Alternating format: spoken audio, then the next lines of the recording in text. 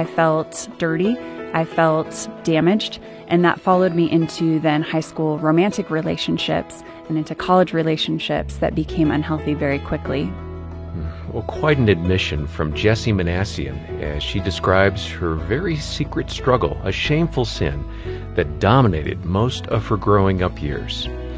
She's with us again today on Focus on the Family, and you'll hear more about similar challenges that so many teenage girls face, even within Christian homes, and how you as a parent can help your daughter face these kinds of issues with grace and hope and God's love. Your host is Focus President and author Jim Daly, and I'm John Fuller. John, we had a very good discussion last time with Jessie, who interacts regularly with teen girls and college-age young ladies at her website, Life, Love, and God. Last time she described 5 types of secret sin. These are temptations that today's teens are dealing with, both boys and girls.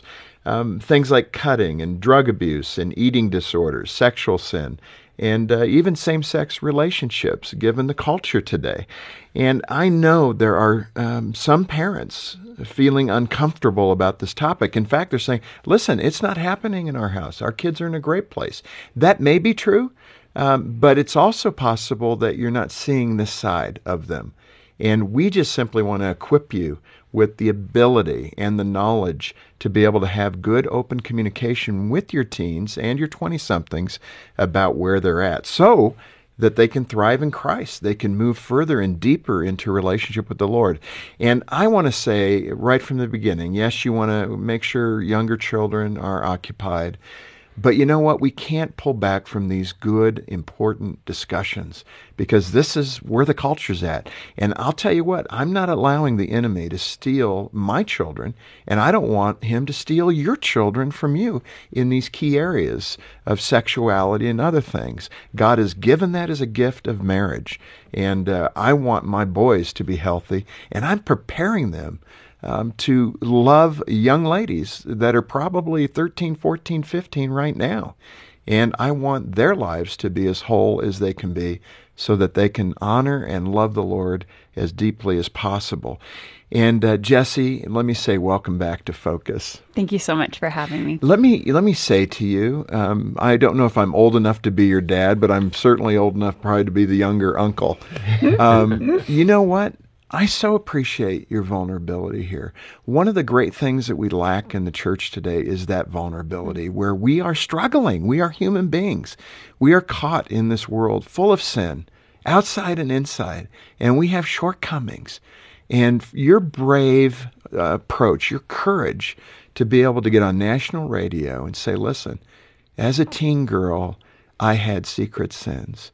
I just want to say thank you for doing it and being bold enough to write about it in order to help other teen girls. So thank you. Oh, thank you so much for that. And truly it is for the love of these girls who come to the website who are so broken and don't know where to turn, but feel like there may be some glimmer of hope. And I just want to fan that flame and open their eyes to see that freedom is possible. You think about it and where you lived for those many years, about 13 years of your life growing up, and you read John 10:10, and you see that the thief comes to steal, kill, and destroy. That had to take on such meaning for you when you fully embraced the Lord and understood what was going on in your life. Talk about that passage and what it meant for you, for him as a thief to come and steal from you your joy and your peace and your faith in God. I think when I finally found freedom from my sin, it was relief. And then to hear that the enemy, we're not ignorant of his schemes, right? As we read through Scripture, we see what his strategy is. And that upsets you as a believer. But it wasn't until I became a big sis to these girls that the Mama Bear came out. And now you will get me fired up talking about the way that he has imprisoned these girls. And it's not right. It's not right. It's heartbreaking to hear these stories. So true. You know, Romans 12, verse 2, Paul writes and says, "Do not be conformed to this world, but be transformed by the renewal of your mind, that by testing you may discern what is the will of God, what is good and acceptable and perfect." That really is setting up the discussion, isn't it? It absolutely is. It's a changing of the mind. That's exactly what needs to take place to replace the lies, the labels that we've had plastered to our own hearts, super glued by shame, to replace those lies with the truth of who we are in Christ and what he has already done for us and giving us freedom. And I would only say, if you missed the program last time, it was really good. And we touched on the issue of shame. And let me just bring that for a little recap. You talked about some shame being very healthy for us because it puts us back on the right course. But the devastating shame that the enemy lays on us because of our repeated failures before the Lord. Paint that picture quickly again for us as a 16-year-old, already several years with sexual sin. What did it feel like? You know, healthy shame, again, it's that godly sorrow that can lead us to repentance if we allow it to. But unhealthy shame says, not only have I done something wrong, but I am something wrong. There's a fundamental wrongness in my identity, and I can't change. And that's where we just jump on that spin cycle of sin when shame just gets massaged so deep into our hearts that we can't think straight. It becomes, in your mind, who you are rather than what you do. Exactly. Talk about the other secret sins. We've mentioned sexual sin. What are the other things that young girls today are being trapped in? Mm-hmm. The 4 other most common secret sins that girls most often confess to me through Life Loving God are eating disorders, self-harm or cutting, as it's commonly known, substance abuse, and same-sex relationships. Yeah, I mean, and again, things that will really take them in a difficult direction in their life. Let me start with a story that you shared in your book, Unashamed. You described buying a car and then having to deal with the check engine light. Now, all of us that have gone through this are going, ugh. So you bought this used car, I would assume, and all of a sudden the engine light goes on. How did that correlate now to the dark side of what does that have to do with anything, right? Well, as a 19-year-old girl, got my very first car. So excited because that meant freedom. And I drove that little MR2 with the pistol grip shifter all over California. It's not that you like this car, huh? It was my first car, and it went fast. And no 19-year-old should have a fast car. I had so much fun driving that thing all over and enjoying my newfound freedom. But very soon into our relationship, that car told me what it thought of my reckless driving. And the only way it knew how. Big orange letters, check engine. Now, I'm a 19-year-old girl, and I spent every last penny that I had on buying the car. So I don't have money to take it to mechanic. And I know not all girls are bad with cars, but I'm not great with cars. So I just assumed that maybe it would go away.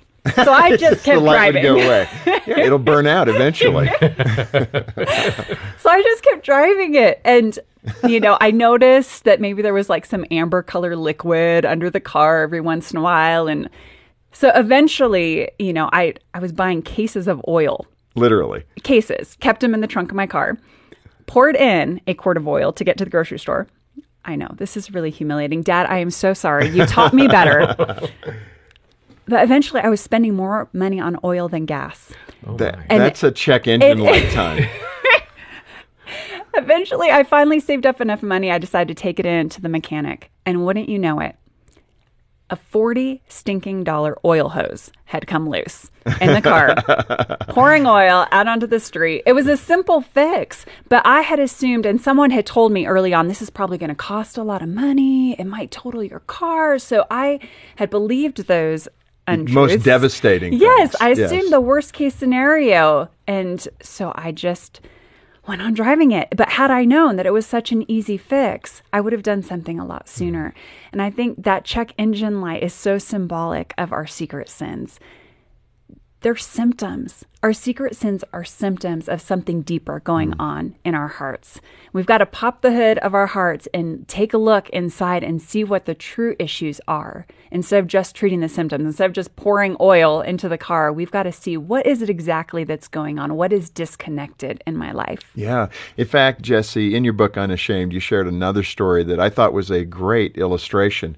I think a truck was coming down and you guys had to adjust. What happened and how did that play into those learnings that you've had about the risk behavior?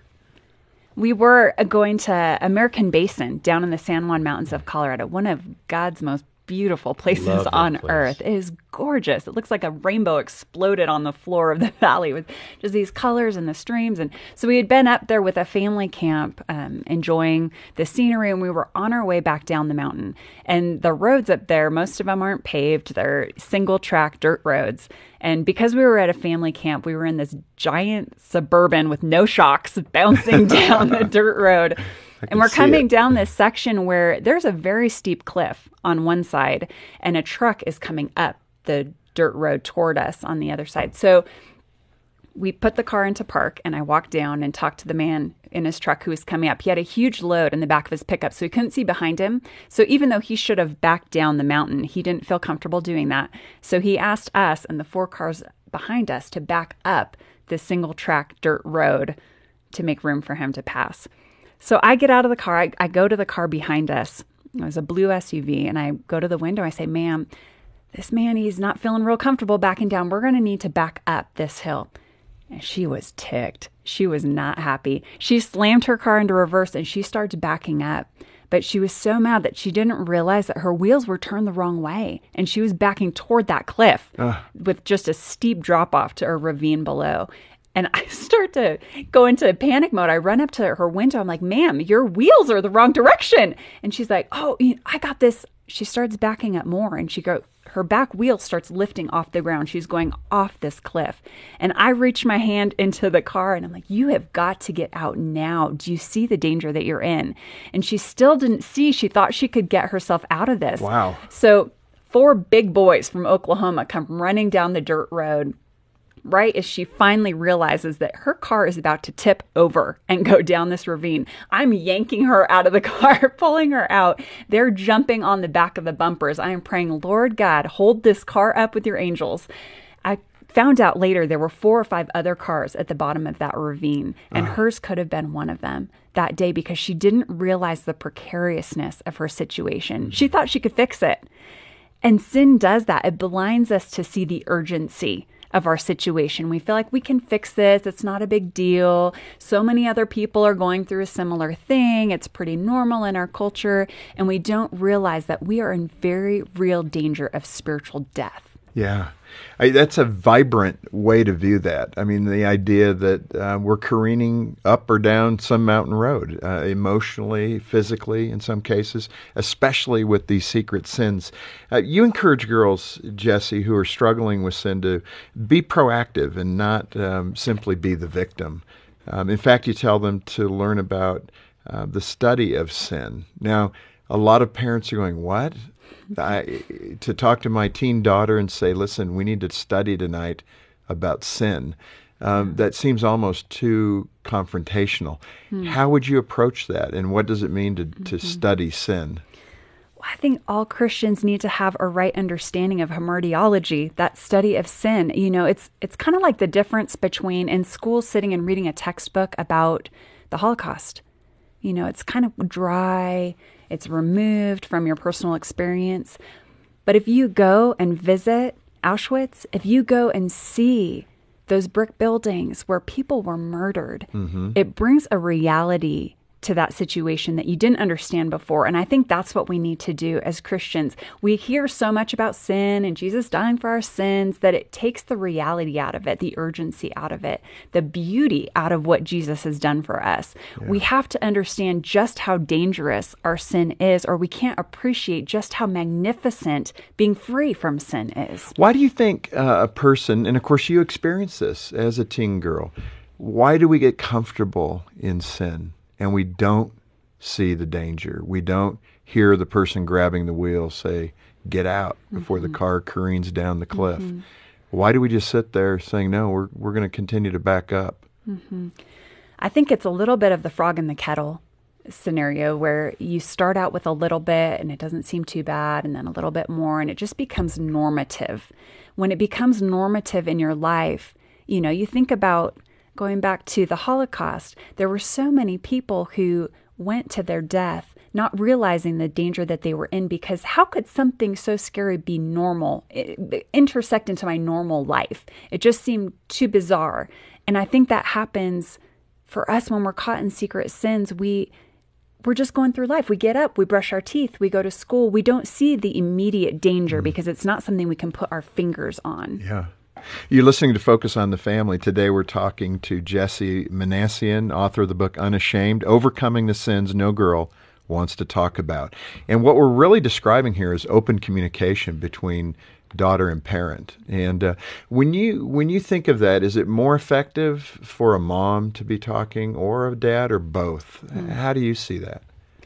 I will say that if either the mom or the dad has struggled with a secret sin in the past, please be the first one to talk about it. It always comes better knowing that you are not perfect. Then I have to ask this question. How much as a parent do you disclose about those things? Absolutely. That's so a you tricky don't question. Feed a teen girl's appetite. Well, mom did it or dad did it, so why don't I do it?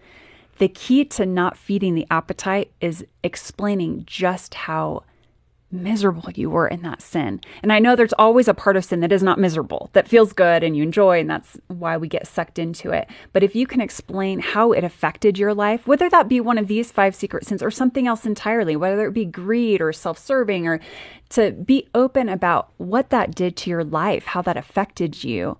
My mom, I will tell you, we didn't talk about her sexual past, the sins that she had in that area, but she was very open about partying. And she talked to me a lot about how she used to go to these parties and how it was miserable. It led her to do things that she wished she hadn't done. She talked about the negative consequence of it in a very matter-of-fact way. And that kept me from going down that road because I could learn from her example. It created a warning sign for you. Exactly. Instead of ooh, that sounds intriguing. It's like, oh, well, I certainly don't want to do that. Right. No, that's good honesty. Last time we left off, you were talking about parents leaning into their kids, and you talked about those 3 scenarios. The parent where maybe they suspect nothing, but open the dialogue and make sure that your teen girl stays on the right track. Maybe you do suspect something, and you talked about how to begin to engage with that teen daughter, talking about maybe friends are experiencing this, how are you doing in this area? Or the final of the 3 scenarios, there's evidence that your daughter is doing some form of a secret sin, self-harm, alcohol abuse, drug abuse, sexual sin, whatever it might be, eating disorders, and you have to engage. Let's concentrate on that last one for hope for that Christian parent who now knows that the side that they've seen from their daughter isn't the whole story. How do you not go to shaming that daughter as the parent? Because for many parents, that's what they think will be an effective tool. How could you do this? Right. Don't you know the harm it will cause? Why would you do this to us? I mean, all those things can be said. What are the right things to be said in that moment? Yeah.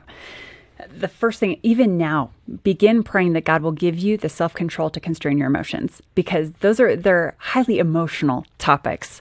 And what she needs in that moment when you have that first conversation is not your judgment, but your unconditional love. She needs you to listen. Instead of coming down hard on her, ask questions. Wow, I didn't know you felt that way. Tell me more. How did this happen? How did you feel about this situation? I can imagine this would be really hard for you coming to me and telling me these things. I just want to tell you how much I respect you for coming to me in that. It may be that consequences or boundaries are in order in certain scenarios. But you can't see that boy any longer. You can't go out on Friday night. You can't have the keys to the car. Right. There will probably be natural consequences in many situations, but that initial conversation is not the time to talk about the consequences. It is the time to extend grace and understanding and listen. As a fellow sinner saved by grace, and to say, you know what? I just want you to know that I am for you, and I'm going to help you do whatever needs to be done to help you get in a healthy place. Jesse, in John 5, there's that great story where Jesus asks a lame man, do you want to get well? And he immediately responds with all the excuses as to why he couldn't help himself. I can't get down to the pool. I'm lame, and people jump in the pool before I can get there. And what is going on with all that? Because you think somebody in their right mind would say, yes, and just let the Lord do it. Right. What was he trying to do by making excuses? Isn't that intriguing? I found that story so interesting because it's the only instance in Scripture where Jesus asked someone if they would like to get well. Everyone else had come to Jesus, Son of David, have mercy, Lord, heal me. But when he went to that man and said, do you want to get well? That gave me pause because Jesus never wasted words, right? He knew the answer before he asked it. So why did he ask him? And as I mulled on that in the context of secret sins, I realized something. Someone who has been sick for a very long time, sometimes they're not sure if they want to get well. And I think that's why he offered the excuse right off the bat. When Jesus said, do you want to get well? He said, I can't. There's no one to take me into the pool, right? When we've been in sin for that long, sometimes the comfort of our sin, it's the familiar. It's a scary thing to say, I'm going to take a step of faith, which is what Jesus asked him to do next. When he gave the excuses, Jesus said, get up, pick up your mat, let's go. He tested him to see, let's see if he's serious about this. Is he really going to take that step? And that's what so many of us who are caught for a long time in an addictive, perpetual sin have to do. We have to be willing to take a first step of faith, of action. Well, and that's a beautiful place where I need to ask this next question. You have done a great job equipping us as parents to engage our teen daughters, our teen boys too, to open up the dialogue. Even if you don't suspect something, do it. Open up that dialogue. Begin to talk about these secret sins. Don't let those 4 or 5 years slip away and your son or daughter goes off to college and then it becomes a full blossomed situation that you've got to now engage in a much more difficult way. At the end of your book, you conclude with hope, which is what it is all about. Explain how godly hope is different from the kind of hope that a lot of people think about. Hope is such a funny word in the English language. I mean, we can hope that our grandma gets well in the same breath that we hope 7-Eleven isn't out of Slurpees. Like, it's just... It covers the gambit. It's the whole gamut. When we look at the biblical form of hope, though, in Greek, in the New Testament, it's elpo.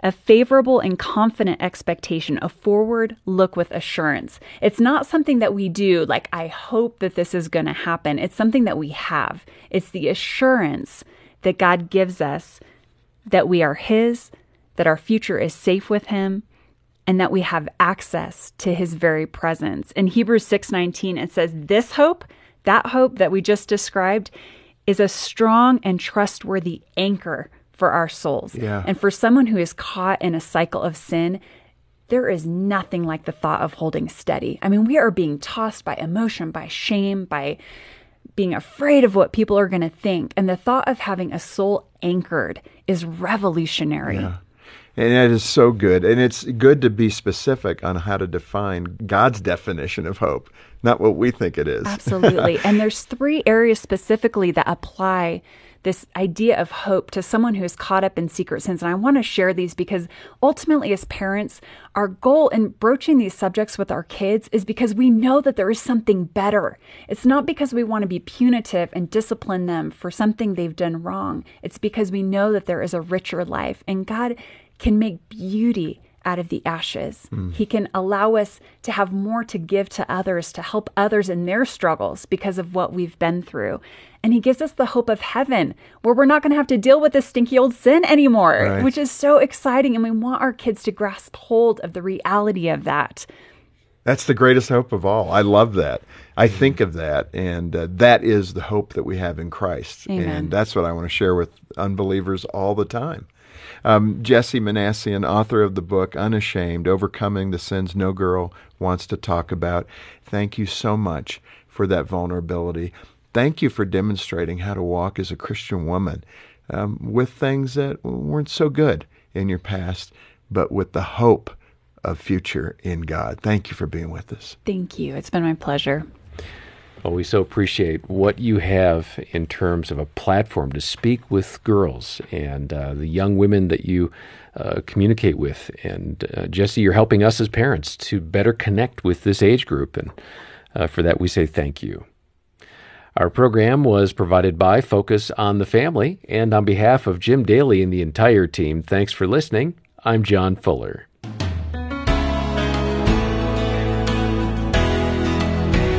Our conversation with Jessie Manassian over the last 2 days has been phenomenal.